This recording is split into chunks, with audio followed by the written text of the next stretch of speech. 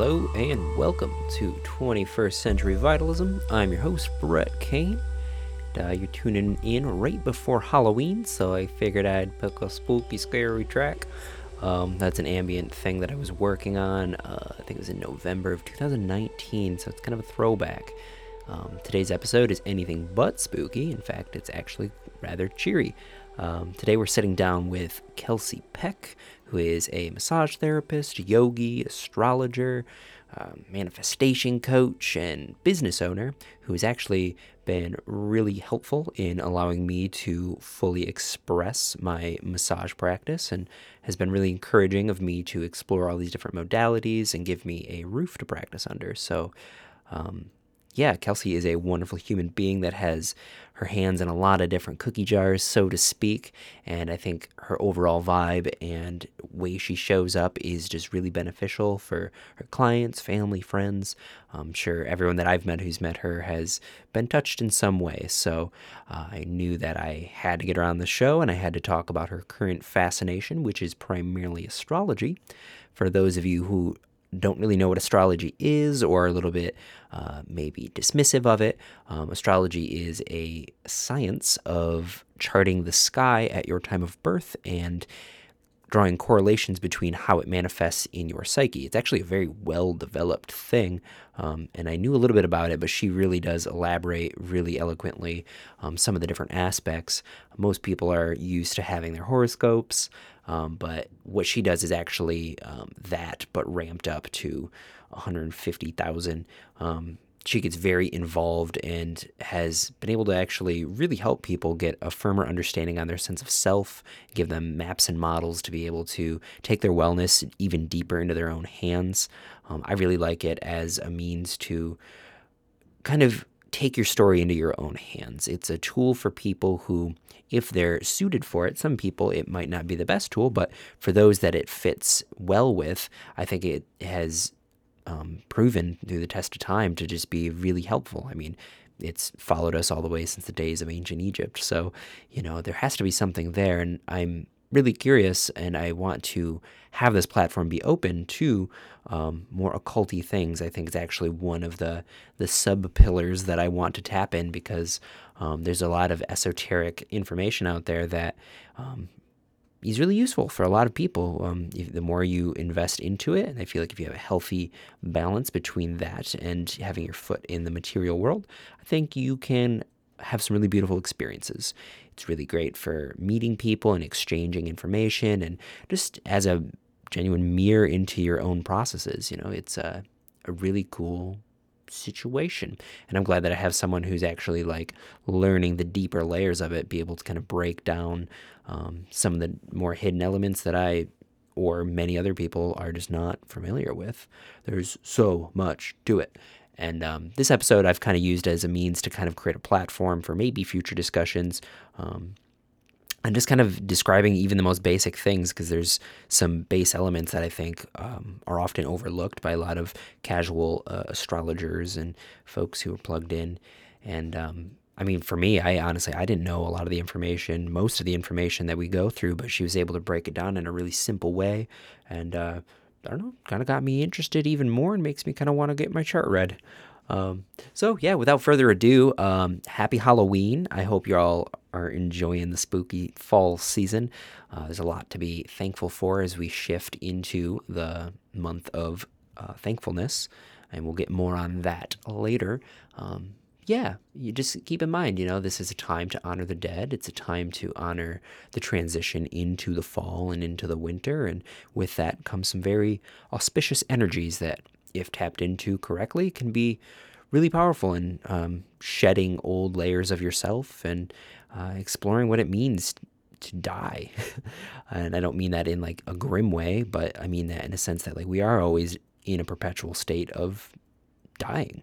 And there are aspects of your personality that die away that you shed every single day. So to just be mindful and honor and respect that aspect of our existence because it is permeated throughout all. Thanks for listening to me babble. I love you. Thank you for your continued support. If you've been an active listener, if this is your first time, welcome. I implore you to check out prior episodes. While this episode is more culty focused. A lot of what I do is not. So I like to think of this as a buffet for all of the different modalities of wellness. And this is certainly one that's helped millions of people across the globe. So sit back, sip on some tea, and enjoy the wise words of Kelsey Peck.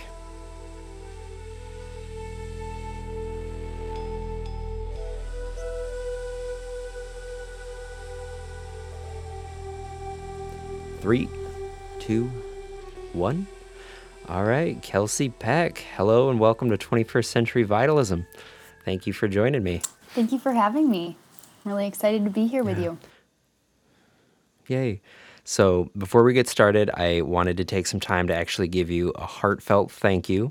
I don't know if I've ever done this formally, but you've definitely been a pretty incremental human in helping me get my feet wet with getting into massage.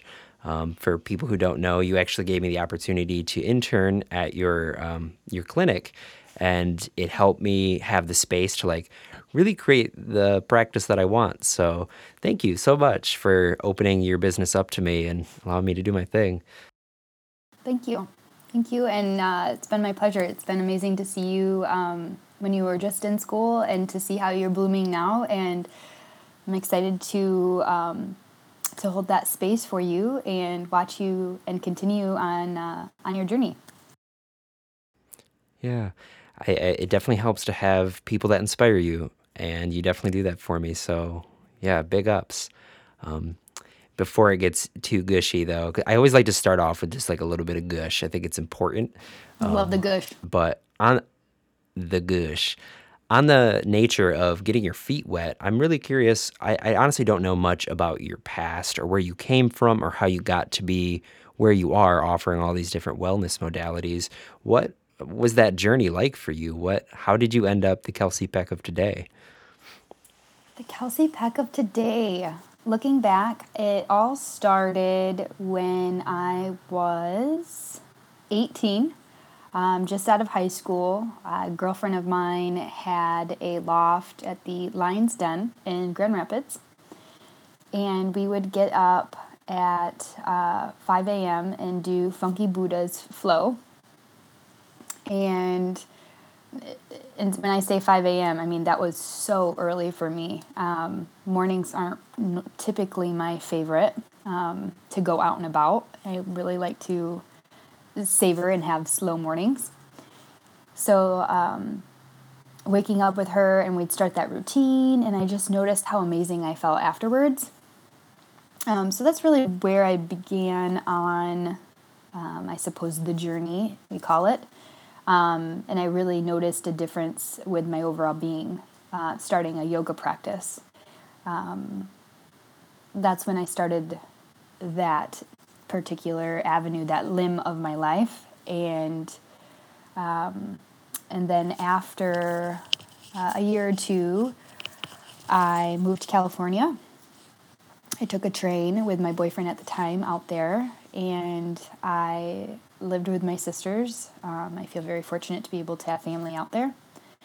And my sister introduced me to Core Power Yoga, and typically I feel like it's a typical thing to start the physical practice of yoga. I wanted to get in shape. I liked the way it made me feel, and I didn't notice the benefits of the breath at the time and my mental and emotional state and what that practice was doing for me. So that's what started me out in California, and then working in a restaurant, I found a different yoga studio not too far away from the restaurant, and it was more spiritual based, and I was very, like a moth to a flame, attracted to that yoga studio, Shakti Yoga in Huntington Beach, California. It was amazing. Shout out to them. They're absolutely wonderful. Teachers there changed my life. I later did teacher training there in 2014. It was a game changer. I learned the history of yoga, and just the nitty gritty, just in depth that really evolved me as a person. And instead of going out to bars with my friends and my coworkers, because I feel like that's I mean, maybe you can speak to this. Working in a restaurant and being in that atmosphere, it's easy to do. It's you go out to the bars after work because you're out late and it's a late shift. And instead of doing that, I went home and I woke up early and I had an unlimited package at a yoga studio, and I did class after class after class after class. And I was going through a breakup at this point and noticed that I was dealing with the breakup a lot easier than I had with other relationship endings in my life. So I knew there was something to this practice. There was something to this exercise. And to tie in the massage piece, there was a Thai massage that if you went before noon, it was $50 for an hour. And I was a frequent flyer, I suppose. I went probably every week and got a massage. And that's when I really started noticing the benefits of massage in lieu with yoga. And that's what really shot me forward. So that's kind of a part of your platform now, is that you offer both the massage therapy and yoga. For people who don't know, what exactly is Thai massage, and like how does that differentiate from a regular massage? Ooh, great question. I would say Thai massage incorporates different techniques of stretching and breathing in those stretches, as opposed to Western world massage, where I feel like there's a heavy focus on effleurage strokes, and it's very relaxing. Massages can be relaxing, helps the nervous system when you are able to let go. But also, I feel like incorporating those stretches and then allowing the individual to, yes, let go, but to move the body in more than just effleurage, relaxing strokes, I suppose. So do you think that there was kind of a natural predisposition to the more spiritual aspects that was just waiting to be kind of hatched, or was there any sort of like circumstances that kind of created the need for that spiritual unfoldment, or do you think it was just kind of a part of your DNA? I feel like it just came natural. I feel since I was 17, I had my first experience with psilocybin mushrooms, and that really was an eye-opener to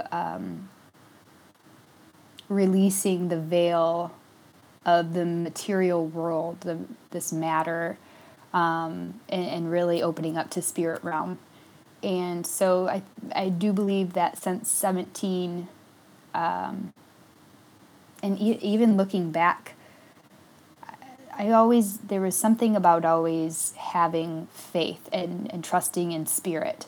And going back even further, I would talk to my dad about there being a God, and he said, Boo was my nickname, or is my nickname. And he goes, I believe in many gods. There's a sun god, there's a moon god, there's wind. And so from a very early age, I had a pull to nature. And so that was leading up to 17. 17, I had that psilocybin experience. And within that experience, I don't want to say I found God, because God is always within us, or spirit, or source, however you want to look at the superior consciousness or supreme consciousness, is always within us. So I do believe that there is that natural disposition for the pull to spirit, because I want to believe that we all are inherently good within us. And there is disconnectedness along the way, which is that creates disease. Disease is disconnected from our true nature, which is source or spirit. And yeah, so I do believe that I've always had a pull, and using these modalities have helped me through difficult times in my life to bring me back to who I really am, to tap into to source, to get me to where I want to be. And faith is a strong. What does faith feel like to you? I know that might be kind of a lofty question, but I know a lot of folks in my circle who kind of look down on faith, and they kind of talk about it in a disparaging way, that it kind of is like a way to abandon logic and reason, you know? Like most people that I talk to that have faith, I mean, it's almost just like this unspoken, like it's just this directive, you know? Like how does that manifest in your life? If there's a clear way, it's a lofty thing, right? Ooh, surrender. Yeah. Yeah. In one word, it is complete and utter surrender to the unknown. And that, I mean, emotions are our guidance system. Emotions are, I look at it as a treasure map. I did a training with Christy Whitman. She's a law of attraction coach, and in 2017, and that was another game changer in life. And just learning about the universal laws have been amazing. But to go back to your question of what does faith feel like, and it is all of the emotions. It can be scary, it can be exhilarating, it can be hopeful, or it can, it's everything. It's just having faith that the universe has your back. Yeah. I really like the way that you're saying that, and it kind of reminds me of, are you familiar? I've probably said this in every podcast, but are you familiar with Terrence McKenna? I have heard of him. Yep. Yep. He's got a saying where, and I'm probably going to butcher it, but he talks about how like jumping out into the world, like you expect like the worst case scenario, you expect this just black pit, but when you jump out, it's actually more like a feather mattress. And I feel like that's like a really good way to describe faith, because it's just trusting that you're going to be met with sweetness, and also you're going to be met with some suffering, you know, but ultimately, like it's a guide that brings you to that next stage. And when I talk to you, and I am learning more about your history as we're working in parallel situations, you have these very clear, defined, like stepping stones that I'm seeing in your career, which I'm finding to be, honestly, it's like, kind of like parallel, but similar to the way that my story unfolds, in that you started as a yogi, which became a massage therapist. You learned the law of attraction, and now you're going into astrology. Yeah, do you suspect that that will keep happening in that way, or do you feel like you're creating the conditions to find your final modality and then really sink deep? Or is it the act of constantly unfolding that kind of keeps you going? Constant unfolding. I feel like I am that. In order for me to feel, oh gosh, emotionally met, I am always learning. I am always learning how to be the best me I can be. And these ancient sciences have helped. Ayurveda, yoga, massage is up there. It's not a sister science of yoga, like astrology and Ayurveda are, but they all intertwine, so they're all really woven together. But I feel like it's just one thing after another. I mean, sound healing is, I love my bowls. I play with them often. I mean, everything is frequency. So it's what frequency do you want to put out to get back? And yeah, it's one thing after another. And then and learning astrology really helped me because there was a point in my life where, gosh, it was a really hard time because it was the feeling of, God, the inner critic, and it was, can't you just figure it out? Can't you just stick with one thing? And when I started to study astrology, it's a part of my chart. I am the jack of all trades, master of none, and that's I'm a Gemini rising, and that is a Gemini trait, Mr. Gemini Sun. Can you relate? I'm not a Gemini sun. Mm-mm. Oh, you're not? Nope, I'm a Taurus. Sturdy as the Oh, bull. Uh, wait, I thought you said you were a Gemini. mm-mm. Nope, Taurus sun and Capricorn moon. I thought I was like a Leo moon, but I think it Oh, changed on me. I don't know. I don't know. changed on you. We're gonna have to Yeah, get your birth information and plug that in. I still yeah, haven't done that yet. yeah. I've been waiting. I'm just kidding. I've been waiting. We'll have Yeah, to plug it in. yeah. And astronomy is a thing too, but astrology is definitely one of the bigger subjects I wanted to touch up on today because I know that that's your most active thing. But before we really plug into that, do you feel like, well, I mean, I guess also while we're plugging into that, do you feel like it's affecting your ability to hold space for massage as well? Do you think that it's informing it? I believe that my practice. Can you repeat the question? Do you feel like your study of astrology is affecting or modulating the way that you approach massage? Oh, most definitely.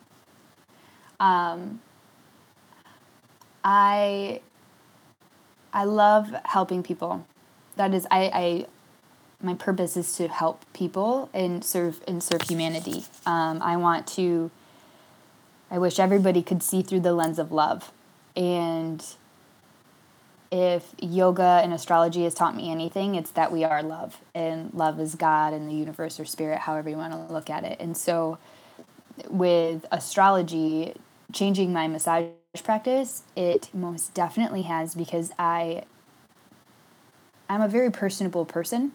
So my clients aren't just people who pay me for massage. It's I want to get to know them. I want to get to the root of why they have pain. And so massage is so much more than, come in and let's put some oil on and manipulate your muscles. It's, are you taking good care of yourself? I say to most of my clients that are women, are you giving yourself that goddess time? Are you giving yourself that 10 minutes a day where you just close your eyes and breathe and recollect and ground yourself? And you can't pour from an empty cup. So with learning astrology and incorporating it into massage, it's been much more of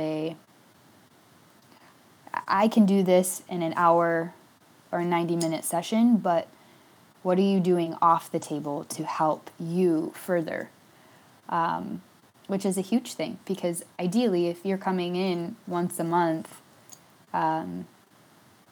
it's not going to do as much as if you create healthy habits at home and create your own self-care. So that is something it's helped me create. I always ask them, I'm like, if you don't mind, do you want homework to take home with you? And I'll give them a couple exercises, which is nice to have that the yogic background, but also being able to ask the deeper questions of why their pectoral muscle is so tight and why they're holding themselves like this. Are they not allowing themselves as much self-love or self-care? That's just an example. Yeah, but Yeah, I think you're hitting on something really important, specifically for massage therapists, and it's something that I'm quickly learning. I mean, we both know I just got licensed not that long ago, but I have clients coming into both where we work and also my other clinic, and they come in with 30 years of like stress, and then they kind of want just like a magic pill to be able to unwind it. And then I kind of feel like I've already caught myself and am like nipping it in the bud. But like there is a sense where like I do want to help you with this, but like to energetically set up that boundary so where it's like, this is your work, this is your experience. And I think the best thing that I can do for you, I mean, I can do the practice on the table as, you know, you're exchanging money for, but I can also model what taking care of yourself looks like. So much of my practice is actually behind the scenes in how I maintain my own energetic health and my own physical health and mental well-being, because that's what gets imprinted through the touch. You know, when you lay your hands on somebody's body, you're interfacing with their nervous system. And if you're coming at it with all of your neuroses, that subtly does get imprinted. It like the way you move around the body, the speed, the pressure. So like it's super important to like really bring yourself in. And the more maps and models like astrology, or if you're practicing yoga or the law of attraction, the more things that you have that help you stand in your own power, that's how you communicate and that's how you help people, you know? Completely. You hit the nail on the head. A lot of people that come in do want that magic pill. It's and I'm glad. I'm so happy to hear that you are nipping it in the butt, because it's something that I did starting my practice of massage, thinking, well, I can help. I can do this. I can help you on this grand scale, and that creates burnout. I mean, that's a fast track to burning out and hurting your wrists, and especially if you're not mindful in the way that you are, that your techniques are on the table. You can definitely harm your body, and like you said, energetically, too. It's a big thing. So that's where it's tying into massage. Astrology is being able to look at somebody's blueprint and notice where that loophole for them lies. Because if they're not doing the work outside of the massage table, then ultimately that only goes so far for us as massage therapists. They've got to be able to meet us and do their own work. And astrology is the flavor of the past few years. That's what the study has been. And learning this science has really helped me hone in my blueprint and what my repetitive patterns are, what the constant struggles are, and putting words to them, and then helping the people who I've done readings for. So it's been amazing to see them have their aha moments of ultimately what element is out of balance within their chart, because we all are made up, we all are nature, and we're all made up of the elements. And so if your fire is out of balance, then you need to sweat more. And that doesn't always mean getting on the elliptical or running and sweating. It could also mean Tai Chi, or it could mean turning up the music in the car and singing and just moving that energy within your body. Fire is the fun factor, so that might mean just simply dancing. Yeah, I think it's honestly really powerful to include a modality like this, or a science, as you say. And I'm glad you said it's a science, because the way it's been structured over the like thousands of years, it really is honestly a lot more meticulous than a lot of people really consider.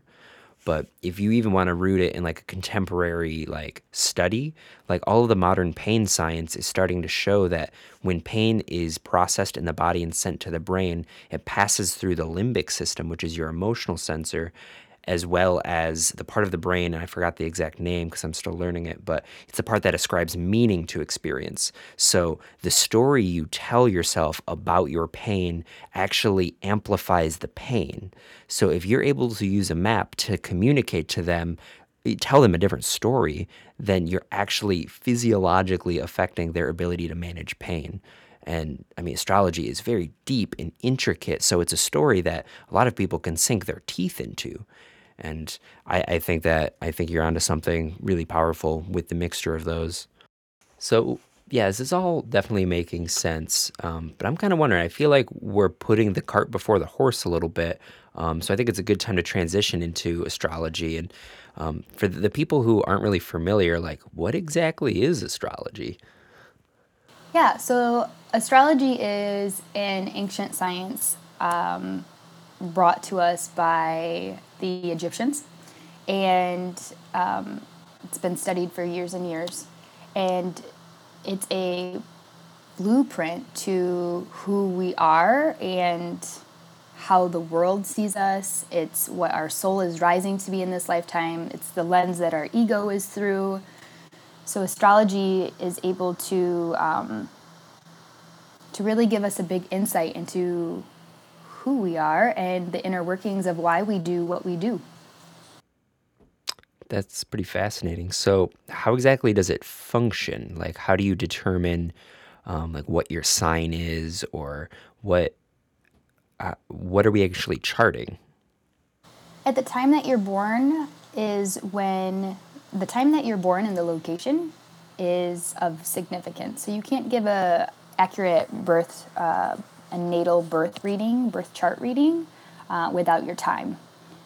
So the moment you're born, imagine an astrologer runs out and takes a picture of the heavens and the planets that are above the horizon and below the horizon and where they fall in this chart.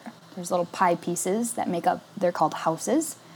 And that individual picture, that snapshot, is your own individual blueprint of where you were when the moment that you stepped or came through that portal of your mother and came earthside. Well, I like the mom portal analogy. That's that's nice. So this is a term that I've heard pretty often, but I've kind of been like a little vague on. Like, so like the idea of the house is essentially if you mapped out the sky at the time you were born, it's a physical quadrant of the sky. Yep. So the houses determine where these particular energies show up in your life. So, for example, your first house represents your body. And so it's your physical appearance, it's your ego, it's initiation and action. Hmm. So the first house would probably be more to like the left on top of the horizon then? Correct. It's the Eastern constellation, the moment you were born. So it's also your rising sign. It's all interwoven with your rising sign being your constitutional, what your body looks like. For example, my rising sign, the constellation, the moment I was born that was on the eastern horizon was Gemini.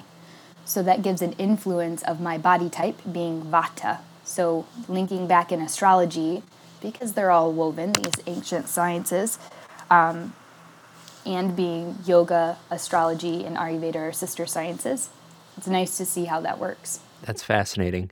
So you said, I'm sorry, the first house was it's your physical constitution? Yep, your Okay. physical appearance. Yep. Okay.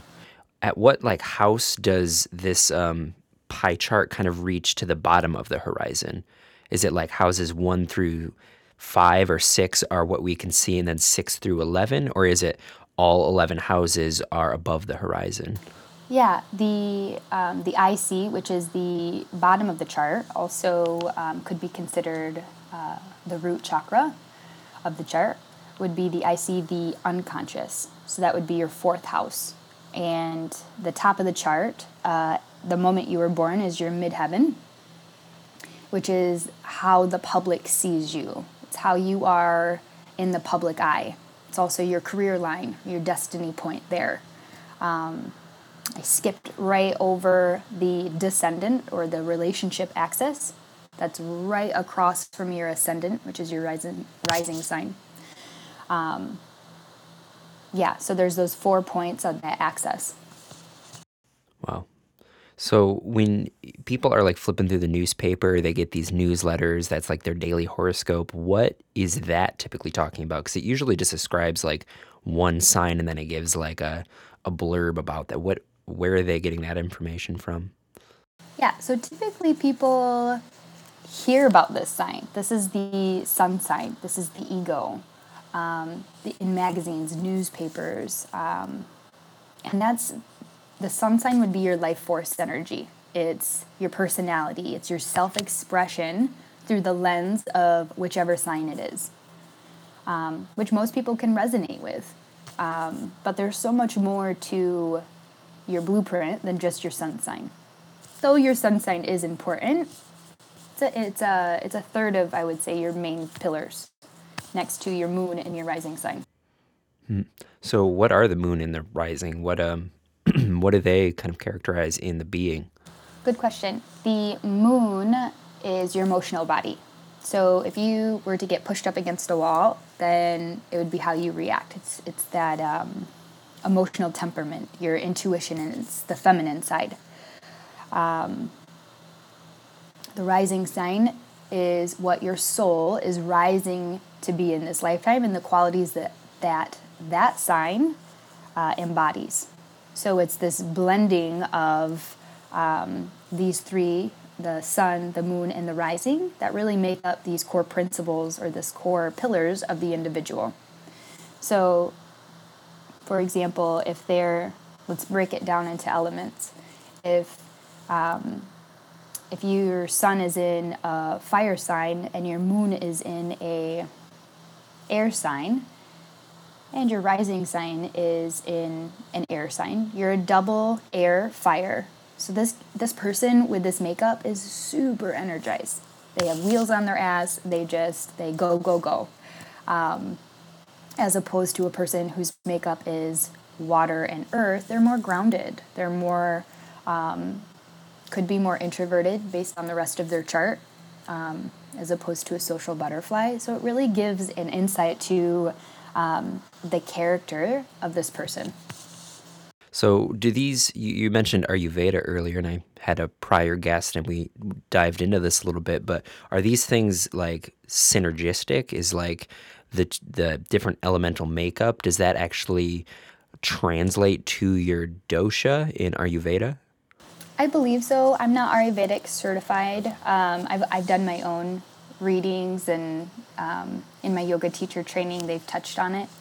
I also just got the Idiot's Guide to Ayurveda by Sahara Rose, so I'm excited to dig more into that. But I would say they all weave into each other, and because it's very elemental based, yoga, Ayurveda, and astrology, it's really looking at us as a whole, and then balancing out the elements within us. So, for those who don't know, I mean, I feel like a lot of people could probably guess the elements, but how do the elements like play in? How do you differentiate what sign is which element, and like what is that system, that relationship? So we have Aries. The three fire signs are Aries, Leo, and Sagittarius. And then we have the earth signs. We have Taurus, Virgo, and Capricorn. And then the air signs is Gemini, Libra, and Aquarius.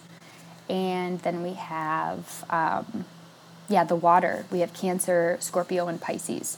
So those signs are linked with those elements. So, do the elements, do they have like different psychological aspects to them, or like what influence do they have over someone's personality? I'd say that each element brings, like, for example, Aries. It's very fiery. The qualities that Aries embodies is the warrior, the initiator, and they're typically confrontive. We'll go right down the list if that's something that you're interested in. We can go through all 12 signs. Yeah, Awesome. that'd be great. Great.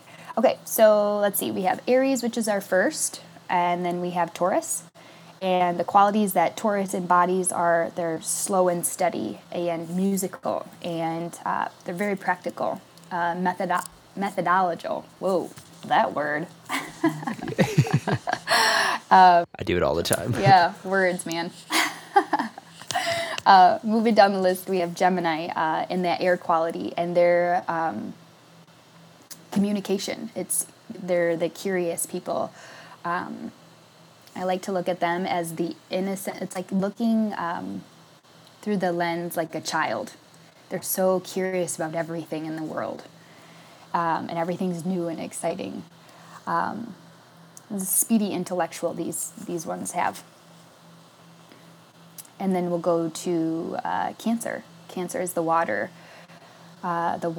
first sign that we have here. And those are the homemakers. Those are the nurturers and the healers. And the moon rules Cancer, so they can be more emotional than, let's say, a fiery sign. Or somebody who's more in their head, like an air sign. Moving down to our fifth sign, we have Leo, which Leos are dramatic. They're the fun factor. They're typically happy, and the center of attention. So there's high roads and low roads to each sign. So it's acknowledging where you are in that sign. So a high road of a fire sign could be the fun factor, and could be fighting for love, or they're just fighting just to fight and to nitpick. And so it's really acknowledging with your elemental distribution if you're taking the high road or if you're kind of navigating through murky waters of the low road. And then you get to choose once you're aware of it. Virgo is our next earth sign, and those are the perfectionists. Those are the analytical people that we have, and very serving. They're in service. Virgo also rules alternative health. These people really love their plants and their small pets. So is Virgo in your chart then? I have quite a bit of planets in my 6th house, which is Virgo. Yeah. Yep. The planet Pluto, which packs a punch. Pluto may be the smallest planet, but it's the planet of compulsion and fixation. So I just can't get enough of alternative health and helping. I just can't. and plants. Yeah, so it is so helpful to look at your blueprint and see where these planets align in your chart. It really gives you an insight to who you are. Especially being, I feel like as a child, we're conditioned by our environment and our parents, and it's nice to have this insight of yourself and then be able to think for yourself and really acknowledge what it is that you crave and what you need in your own individual makeup. So what's after Virgo? Before I want to go down that rabbit hole, but I also want to finish because Yes. I'm sure there's people who are like, yeah, but tell me about my sign. Yeah. But wait, there's more. We have, let's see, we finished up with Virgo. We have Libra next, which is an air sign. And those are it's the peacemakers. They're the people who really want to bring balance to the situation, the people pleasers, so to speak.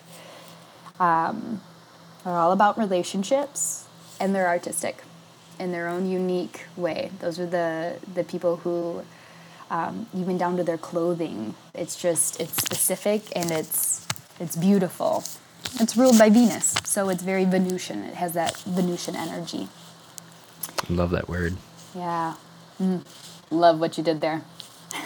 Hey, I didn't mean to do that, but I'm glad you picked up on something I didn't intend. All right. After Libra, we have, let's take a deep dive into Scorpio, the next water sign. And these are the one that gets all the shit. Yes, they do. And I love me some Scorpio. A handful of my closest people are Scorpio rising, which is a tough placement, but are our conversations deep and intense. And all things taboo. It's wonderful. And those are what those people, they're the investigators, and they're sexual beings. Yeah. They can be the human lie detectors too. You just got to watch out for their scorpion stinger sometimes. That's what I've heard too. Yes. Let's see. Sagittarius is our 9th sign. That's another fire. And those are the philosophers. They're the endless students. And endless optimists. They can see the good in everything. Student for life.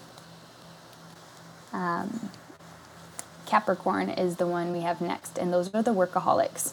Those are typically you'll see a lot of Capricorns in leaders, CEOs, etc. They're pretty conservative and they're super ambitious. They are just nose to the grind and work, work, work. Our 11th sign is Aquarius, and those are the oddballs. Oh, I have a soft spot for Aquarius. Even this conversation is so Aquarian. Mm-hmm. Those are the humanitarian, the revolutionary people that are just wanting change for the world, and super eccentric, very out there. They're the black sheep of the family. Typically, they're not the rule follower. Yeah. And then that makes sense. Yep. And our final sign is Pisces. A nice soft water sign, Pisces. It's the dreamer, it's the mystic, it's the all things magical. Poetry, and they're pretty idealistic. So just to clarify, each of these signs has a house that correlates with it then? Yeah, they do, because the signs go with the houses. So the first sign would be Aries, and the house would be Aries. The second sign would be Taurus and Earth, so the second house is Taurus and Earth. And the qualities are different. So let's see, we touched on Aries. We can go there again. So the house, the first house would be the physical appearance and the ego. And the second house is finances and values and spirituality. These are the people, if you have a lot of planets in your second house, are extremely good. They're probably an accountant. They're really good with money. That would be the high road. The low road would be that it's difficult for them to save. They're spending money left and right. Those are the people that like the rocks around and the incense, and they're very sensual. The third house correlates with Gemini, and these are the designers. This is the intellect's expression. It's the house of consciousness and ideas. And the fourth house, Cancer, we have, this is the family house, and the house of the psychologist and the unconscious also. So any water house deals with the unconscious mind. Moving to the fifth sign. Do you want me to just keep going down and touch on the house? This is actually super beneficial because I've like always heard these, and I honestly haven't made the correlation that they each represent an aspect of the zodiac. So it's kind of, I am definitely like plugged into what you're saying. But it seems so like the aspects of the houses have some energetic similarity, but they're not the exact thing, but they kind of borrow a lot of that energy, right? Mm-hmm. Yeah, completely. Okay, yep. Cool. Yeah, I mean, if you want to keep going, I don't want to like have you, do something you don't want, but I'm definitely interested. Yeah, if you feel like our readers will be interested, then I would. I mean, I love this stuff. I could talk about it all the time, so. Yeah, let's keep on going. I feel like we're at the fourth house, so we might as well, what is the fifth house? We'll just keep trucking through. So the fifth house is our second fire sign. We have Leo, so it's the house of Leo. It's because the qualities that Leo embody, they're dramatic and the center of attention. This has the house of entertainment. It's creative expression. It also can be love affairs, romance, and children here. So if a planet is transiting this house, for example, my sister has a transit right now. It's the planet of luck is going through her fifth house. and she is pregnant. She just found out she was pregnant. So it's the house of children, and having luck expands. So that was pretty awesome to see how this all. You just can't make this shit up. So like when you say that something was in transit, so like our houses are constantly in motion then, or No, the houses will always stay put where they are in your chart. Great question. But the planets are always moving. got you. Planets are always moving. So wouldn't that mean that we're all sharing the same planets in that house then, or what? How does that individuate? Because each individual is born at a different time and in a different year, in a different location. So that makes up, that's the main, those are the main differences. Gotcha. That each blueprint is so different, and how those planets are rotating and affecting that person's chart is different. That makes sense. So we're all kind of at different starting points for each of the planets, and as soon as we leave the mom portal, then it starts that timer at different times. Then Correct. Completely. got you. Yeah, so let's wrap up those houses. We have the sixth house, which is the house of Virgo, which is, I said I had a strong placement in my chart. Those are it's all about health and alternative health, and really serving women at that. And let's go to our second air sign. We have Libra. That's the house of cooperation and marriage partners, and it's the house of the other. Yeah, people with quite a bit of planets, or even one planet in this chart, really enjoy partnership. And that doesn't necessarily mean romantic. It could be in business, it could be platonic, just partnership in general. It could even be with your dog, cat, partnership of any kind. The eighth house is big change. It's rebirth and sex, because it is that deep Plutonian Scorpio vibe. These are, this can deal with other people's money and taxes and therapists, psychological transformation. We have our next home stretch of the ninth house, the next three houses here. We have the ninth house is, it's Sagittarius, which is philosophy, the philosophers. It's the higher education and religion, and it's international travel. Yeah, so anything abroad here. And then the 10th house is career. So this is the top of the chart here. And so look to your 10th house to look at your career and how this energy shows up for those individuals. And the planets here have to do with the energy best described with your chart and how you show up to the world. And I feel like that's a top question that most people ask when they go to have an astrology reading is, can you talk to me about my career and tell me what you see. So that's a nice one to look to, most definitely. We have our last two. We have Aquarius, which is the 11th house, and that is technology. It's social alliance, social groups. It's the futurist. Anything odd, like aliens, spaceships, just otherworldly with that Aquarius. It's that rebellion. And then we finish up with the 12th house, which is the water sign, and that would be an indicator.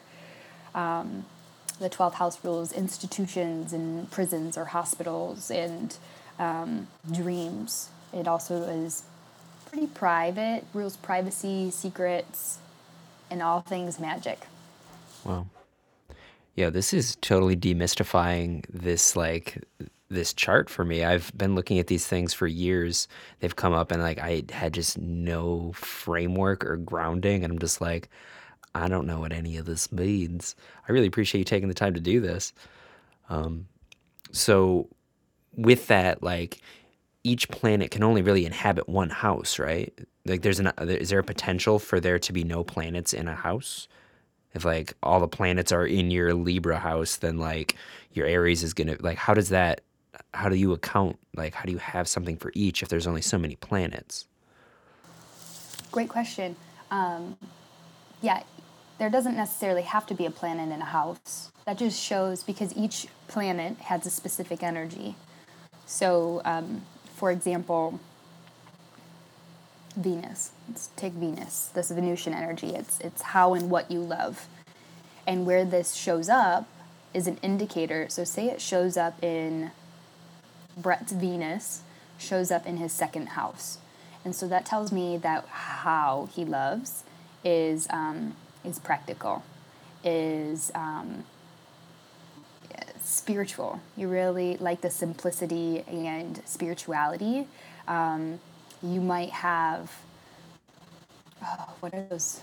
There's a specific kind of rug I'm thinking of, but it's like a fuzzy rug.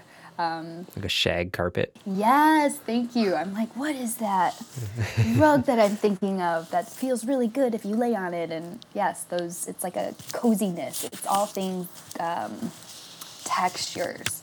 So, yeah, where those energies of those planets show up in those houses are indicators of what that individual is like. So, like, what happens if a house is empty then? Like, how do you determine that? So, say that my second house it has nothing in it. Like, what does that kind of tell? We just don't really focus on that as much because it's similar to the energetic distribution in your chart. We look for the weaker element, and we ask, as an astrologer, we ask, did God, did Source give enough energy to this individual, and he doesn't need to work on it this lifetime, or do they need to work on it when they're earthbound? So That makes sense. yeah, we don't stick to too much of paying attention to empty houses. Just the ones that do embody those energies, those planets. Yeah, that actually totally makes sense.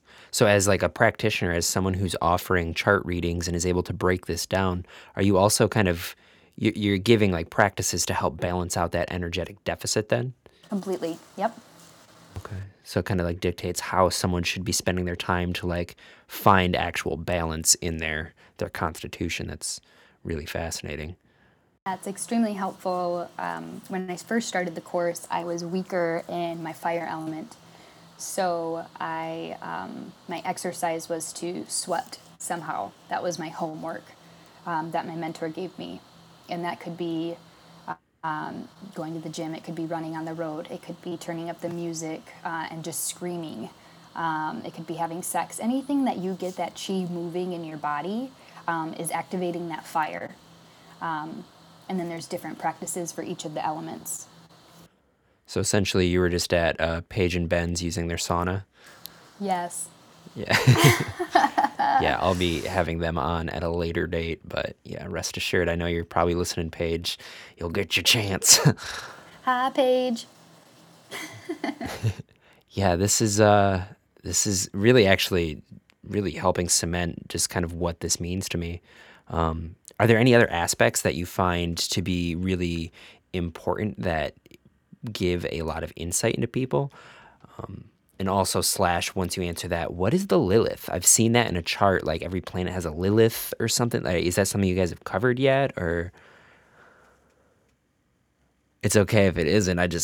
I've seen it on my chart and I just didn't know what that was. I want to say I know I've seen it before, but it's not something that I've dug a lot into. I want to say the Lilith is the Zenith, the Lilith. I think the Lilith is the bottom of the chart, but That's what I thought too. yep, that would be the IC that you were talking about, which is the unconscious, which is below the horizon. So it would be at midnight of the chart. So, yeah, haven't dug too much into that, but I do believe it's the IC, which is the unconscious going into that fourth house of family. But aspects, coming back to that question of different areas of your chart that I feel are really important. Saturn, where the planet Saturn shows up in your chart, because Saturn is the planet. It's like the old man of the zodiac. It's destiny. It's the planet of life lessons. So I love looking at somebody's chart and telling them, sharing with them what their life lesson here on Earth is, and it's truly helped me individually, and then just to see the aha moments of sharing that with people of, gosh, you came here to learn this element, is huge. It's a game changer, definitely. So, what's your Saturn? My Saturn is in Aquarius, which is why I have a reason why I have a soft spot for Aquarius in my life, and those qualities that embodies. It's conjunct my MC, which is my career line. And so how I show up to the public is this Aquarian misfit who rebels and is just funky and eccentric and being okay with it. Yeah. So I don't know if I remember what your sun, moon, and rising were. Do you feel comfortable in sharing just how this has affected your sense of self outside of just your Saturn? Oh, of course. My sun is in Pisces, my moon is in Sagittarius, and my rising sign, what my soul is striving to be in this life, is Gemini. So they are all, goodness gracious, they are learning these, have been, I'm a total versatile person. I'm always flexible. I'm just going with the flow. I can pick one thing up and start another thing, and some people can view this as fickle, and sometimes they can be. That would be the lower road of these mutable signs. And very personable, this gives an influence of, and it's also that feeling of the jack of all trades, master of none.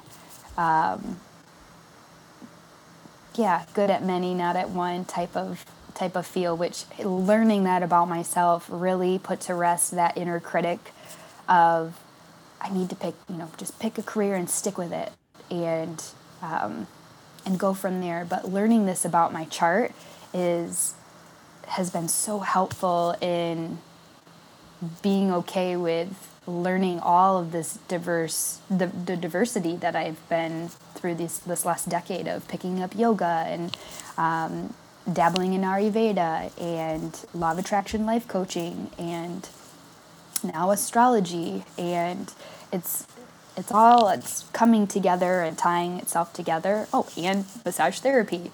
Let's not forget that. Small one. So learning these parts about myself has been amazing to look at the high road of them and then the low road, and then having that knowledge of, okay, Kelsey, you need to stick with something because you're getting a little scattered, and that would be the low road of these mutable signs, is having too many things going at once. These are the people who have like 3 books going, and sometimes they don't finish one. So it's nice to have that, to reel it in and have that self-reflection. Yeah, I feel like understanding like the low road, so to speak, it could kind of be like putting bumpers on, like while you're bowling. Like it helps you kind of like watch out for those extremes, so you know when to recognize when you're tapping into that. But I'm sure, I mean, you could probably attest that like everybody, the full expression of who they are is all of those things, you know? So it's not like, oh, you're more on the high road, or it's like you're in both of the roads, both lanes, you know? Completely. And it's an ebb and flow, as with anything in life. It's, sometimes you're riding that high road for a while and the low road comes in. But this, the amazing thing about this science is that it gives you the ability to turn on the observer, similar to yoga and similar to other mindfulness practices, and then watch, having that observer on, and then because as humans we have this free will button, and then you can choose what avenue you want to take. So it's been extremely helpful. That's really powerful. So, what could you tell me? The last time I checked, and I feel like every time I look, it's different, so I need some help. But I'm like 95% sure that I am a Taurus rising, Capricorn moon with a Cancer rising. Wait, did I say that right? Taurus sun, Capricorn moon, Cancer rising. Like, what would you say that looks like in my manifestation? Good question. So we have a Taurus sun, a Cancer rising, and a Capricorn moon. Is that correct? Yep. So it'd be double earth and water. So this gives you... You're such a calm, collected individual. So it's interesting. So Buddha was a Taurus. A little fun fact. I was going to throw that out there too. Yes. So I would say I have no doubt that you mindfulness practices, things like that with your ego, you're attracted to. These also are having your moon placement here in Capricorn is a difficult one. So I would ask, how has it been learning your emotional body throughout the years? I usually have to go through an experience that kind of heightens me in order for me to actually feel that boundary. It's hard for me to just kind of investigate it without some sort of stimulus that draws it out of me. That's my typical experience. Yeah, because the moon rules, or Cancer rules the moon.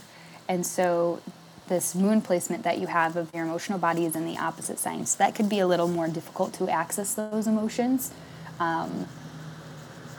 But overall, your makeup with that Cancer rising, you're rising in this lifetime to be that healer, and it sounds like through your own experiences. Well, I'd say that sounds pretty accurate so far. Sorry, I just teased a semi-reading out of you. I'll throw you $5. All good. I love doing this. It's amazing. Well, I can definitely feel that you're really sinking your teeth into it and, applying it to your own life. And I think that that's probably the clearest indicator that it's a good thing, if you're actively digesting it and making the wisdom your own. I think, as I just heard this past weekend, and I definitely get that sense that you know how to navigate this world. So, what does the future look like for this? I know that you're still going through courses, but once you graduate that, what kind of work does that allow you to do? What avenues would you like to pursue with that?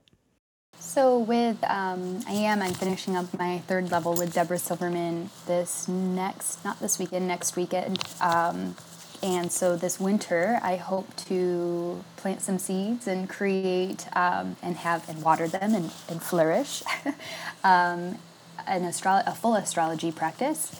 And that would be helping individuals not only looking at their birth chart, but really working with the cycles of the moon. Each month we have new moons and full moons, and getting circles of people together and seeing where it hits their chart. And it's where we're going to use the house system that we went over earlier and those qualities. And then we'll have journal prompts, and people can really make it practical in their life and work with those cycles of the moon. That takes magic with a K to a whole new level, is really getting into those rhythms of nature, and really embodying that we are all part of nature and working with those natural cycles. Wow, that's really incredible. And for those of you who out there aren't familiar with magic with a K, I'm going to have an episode later. So that is actually one of the pillars of the show, is I do want to kind of include some occult things, because the maps and models they represent and the symbology is actually very useful. And I think a lot of people have gotten a lot of benefit, and there's a lot of misunderstanding. So, when we say that, we're not summoning Baphomet or Satan or anything. These are very natural processes that have evolved with humans since ancient Egypt and before. Wow, I really like that. When you say that you're going to have circles of people, is it going to be kind of like a group session where you're working individually but in a group, or how does that? Do you know how that's going to look, or? Well, with the times changing, it'll most likely be held online. Yeah. With my Saturn in Aquarius, it also, like I said, it's so Saturn is that restriction and life lesson and air, and Aquarius is technology. So for being a millennial, I am not too tech savvy. So it's something I'm learning, but however, I'm learning and giving myself grace as I do so. And I hope to hold those spaces virtually. We'll have those people send over their charts. I'll look at them ahead of time. And then in the group, we'll go through questions, allow them journaling, prompt time, and then we'll see how they relate and have an open circle with that so people can communicate. I feel like a huge way of how people learn is by sharing our story and seeing how that shows up for them. And having a safe space to do so is really imperative. So holding that space online so people can be anywhere and we'll all learn and grow together and evolve. I want to snap my fingers like they do at like a poetry slam, like when they feel it, but it's probably just going to be annoying for listeners. So, but I am over here snapping because you're really touching up on, I mean, another key element of the show is that like community is so important, and anything that can bring people together like that is potent, let alone something that's mirroring themselves back to them. And I have full faith that you're going to be able to like hold that space very well. And yeah, hopefully it is open at a time when I'm able to plug in. I know we mentioned off the show that you were thinking about doing like women's circles, but it would be cool to do co-ed circles and or just let me sit in the corner and just observe. Yes, most definitely down the road. I want to touch on what you just said. I do feel a strong need to also do co-ed circles. I feel like allowing men this option and this opportunity is so important in these times of change, and allowing those safe spaces for men to embody this this practice, but also get in touch with this feminine side. And I feel like there's such a negative connotation about embodying the feminine or men having emotions, and I have to shake my head because I don't know where society went with is perceiving that as weak or unmanly. And gosh, our emotions are our guidance system, and they truly are a treasure map to the Holy Grail that's within us. So yes, I will at some point have co-ed circles. Yes. Wow. Yeah, I think a big part of a lot of society's apprehensions to the feminine aspect is that there's a lot of really weak-minded men who are afraid, and because like true femininity is power. It's way more powerful than anything the masculine has to offer, and I think that they probably picked up on that a long time ago. The capacity for the feminine to just sometimes overwhelm the masculine. So like as a result, they were like, we have to clearly like contain this, otherwise society will break down. But it's really like the law of nature, like femininity is nature. And I do like the idea of co-ed, and I also really like the idea that there are safe spaces for the feminine folks to like embody and to safely share without that masculine aspect. But I do think it's also a detriment to masculinity because it doesn't have a lot of opportunity to observe and absorb what true femininity is. So that almost like furthers the gap more. So on one hand, I'm like 100% feminine circles need to be a thing that are protected and cultivated. But at the other hand, like if the masculine doesn't have a teacher, then it's just going to keep making the same mistakes. And so, I mean, space for both, I think, is probably pretty important. Agreed. Completely. The times are a-changing, says Yeah, Bob. yeah, yeah. And it's interesting because we're the torchbearers, like the torch is being handed down, and like we're the ones who have to cultivate and take this forward. And I'm starting to feel within my own space that like there is a degree of like creativity that we can bring to that, and like we respect the traditions of the past, but at the same time like we have to also make sure that they're available for contemporary thinkers. So like trusting that we are nature and we are the embodiments of these teachings, and they want to express in a certain way that only we can express. So to empower people to like really own and make that wisdom their own, and to be able to take it to the next generation. Otherwise it will die out, and that's not what we need. No, not at all. And like I love what you said, that we are the torchbearers, and we are changing the way our future looks, and so are our youth. So being able to cultivate these communities and really be the change that we want to see, we can. I fully believe that we have the opportunities and and the strength to do it. I think that it just starts with one person and has that ripple effect, like you having this podcast and bringing in people from all over and reaching a wider audience. I think it's amazing. Well, thank you. I attribute anything that I do to the people around me, and I know it might be like overly humble, which is like not humble, but like truly it's because I have people in my life that I want to impress everybody. No, but like I want to like meet like the power and strength that the people around me represent, and like show up for the as strong as I can, so that it gives them permission to continue doing that. And yeah, I mean, your practice has definitely been another one of those bouncing points. So thank you. Not to return back to the gush that we talked about earlier, but creating positive feedback loops, I think. And another thing I think is really important is like we still have elders. On one hand, we are the torchbearers, but like there is so much to be learned from the people who are still alive. I'm realizing through my meditation teacher training with David Nichtern, honestly, what I'm paying for is the opportunity to interact with David for 8 hours a day. Like just in watching him operate and like deflect people's neurotic questions in the most simple, precise way. Like, oh no, this is why we need the elders. This is why we need the teachers. Because I've been studying Buddhism for almost 10 years, and in a matter of 16 hours, I've tapped deeper into the Dharma than uh, all those years of doing it alone. So as torchbearers, it's important that we like listen before we talk. Completely. And going off of that word, listen, my mentor, Deborah Silverman, said this, and I just absolutely think it's phenomenal, is that listen and silent have the same letters. Whoa. Mic drop. Whoa.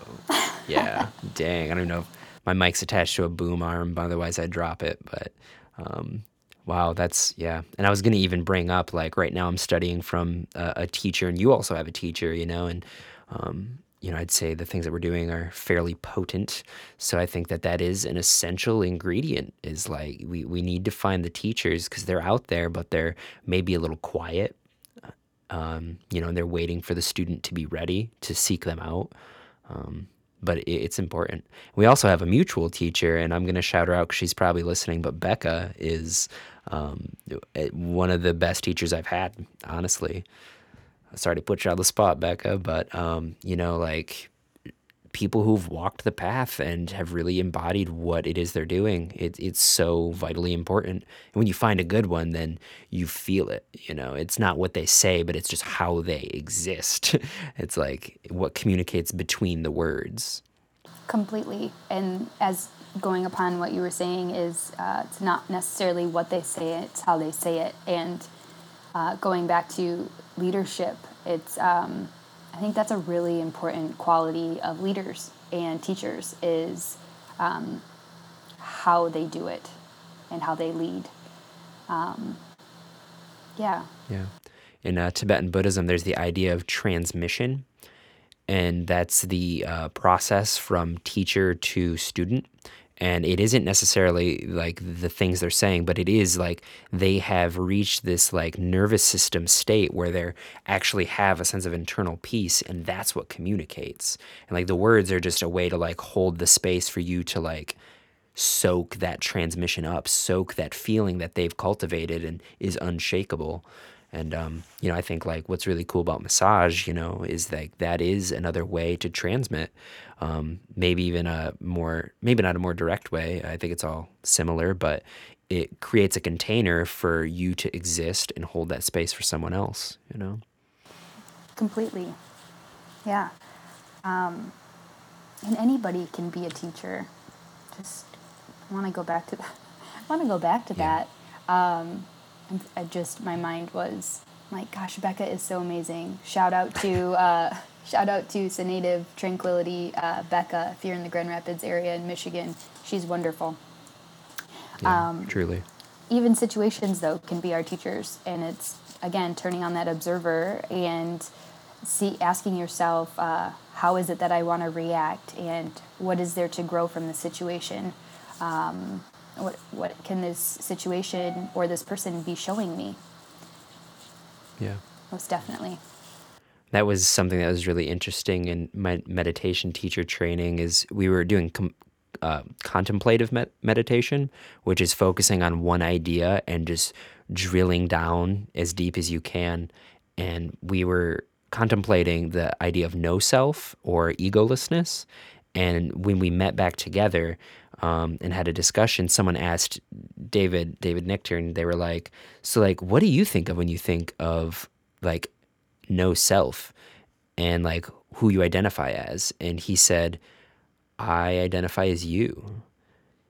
I mean, he didn't say it in like such like a pedantic way, but it really confused the other person. But I almost immediately was like, oh, he's holding a space that allows us to project our own internal teacher onto him. And he like reiterates that as like, everything. Like, watch the way you ask your questions, and you already have the answer within your question. Like, and he's just doing him. He's just a dude, He's a dude who's kind of a nerd about the Dharma and just has studied it for a while. But like our view of him as the teacher is the thing that is going to carry us. Love that. It's also, we're all sacred mirrors. We are all interacting with that other who is us. And what are we putting out into the world, and what are we getting back? It's funny, we just were having this conversation last night. I went over to my parents, and we were talking about putting carts back at the grocery store. Something as simple as it's putting a cart back where the trolleys are. And my dad said, well, about half the time I do, and the other half I don't. I'm in such a hurry. And my mom and I give him the look, and we're like, well, my mom's like, you'll be singing a different tune when you get a cart ding. And he said, and I do. And I shared, I noticed with my car before the one I have now, actually 2 cars before, it was Tina, my very first car that I ever gotten, Tina the Taurus. And, naming my cars. I just immediately think of Napoleon Dynamite, like, Tina, come get your dinner. Yeah. Too funny. Maybe I named her after that. I feel like that show was pretty popular when I was 16, 15. It was massive, yeah. Yeah. And, but anyways, I was just a careless 16-year-old, creating door dings. And I noticed that after I was more aware of the effect I was having with carts or with door dinging other people's cars on accident, just being careless, the more mindful I was, the less those things happened. And it's just what you put out is what you get back. And I bought my first car in California, and I was a little more careful, and I noticed those things slowly diminishing the more mindful I was of what I was putting out. So it's little things like putting your cart back and helping people and having it not ding your car. And it's little things that turn into big things. Yeah. How you do one thing is how you do all things. So it's important to just bring your best to everything that you got, Completely. If you half-ass a homework assignment, you're probably going to half-ass a job. You're probably going to half-ass relationships. It all feeds into it. Every moment is a full expression of who you are, and you can work on yourself in every moment. Meditation doesn't just happen on the cushion. It happens on life. Yoga is living life. Couldn't have said it better myself. It's a lifestyle. It's a practice that you practice every day in every way. And once you're turned on to that, then there's no turning off too. So kind of like the game that was on the internet where as soon as you know you're playing the game, if someone reminds you, then you've lost. It's the same way. So I'm sorry, listeners, you're actually just got the invite. So now is, you're in it. Oops. That you entered the game of life and you get to co-create it with source or spirit or God, however you want to look at this supreme consciousness, however you wish to. And you can take high roads or low roads, but through my own experience, listeners, the high road is so much better. Yeah. And you spend the same amount of energy. And that's something I think a lot of people, they're like, I just don't have the energy to like invest in well-being. But it's like, you're going to spend that same energy in fighting off all the neuroses and the body aches and the illness. So it's like, if you're going to spend it, you might as well spend it actively and not reactively. Totally. I couldn't agree more. So we're a little over an hour at this point. I think we're near 90 minutes. So let's wrap this thing up. Where can people find you and how can they interact with you right now? I'm sure there's some people who are like, dang, she does massage and astrology. Like, I want to, give this person my money. What do I do? Let's see. To get a hold of me, I have a Facebook account. That would be probably the best thing to reach, or the best way to reach me at the point I am slowly making a website. So stay tuned, listeners. But Facebook, it's Holistic Home. At Return Back Home is the what you can type in after Facebook, or you can type in Kelsey Peck and find me that way. Wonderful. And to schedule... Yeah, and also for those of you who are in the Grand Rapids area and might want to like utilize the holistic home services, namely massage, yoga, I also practice there as well. So if you do want to interact outside of just the podcast with me or Kelsey, reach out to the holistic home and we can get you scheduled. And you're probably not offering chart readings right now until you're done with the course, or is that something people can do with you then?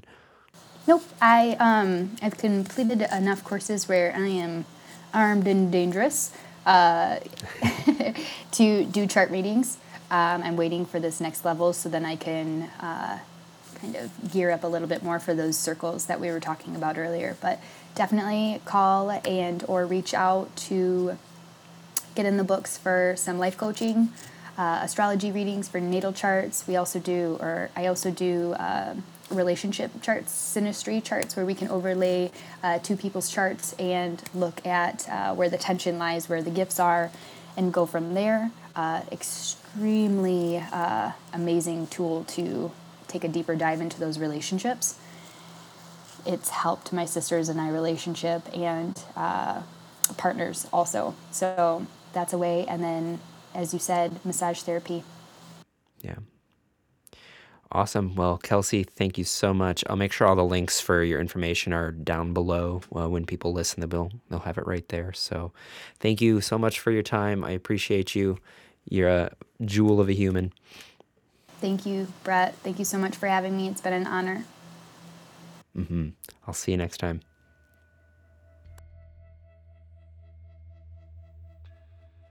All right, my sweet friends, that was the episode. I hope you enjoyed it as much as I had making it.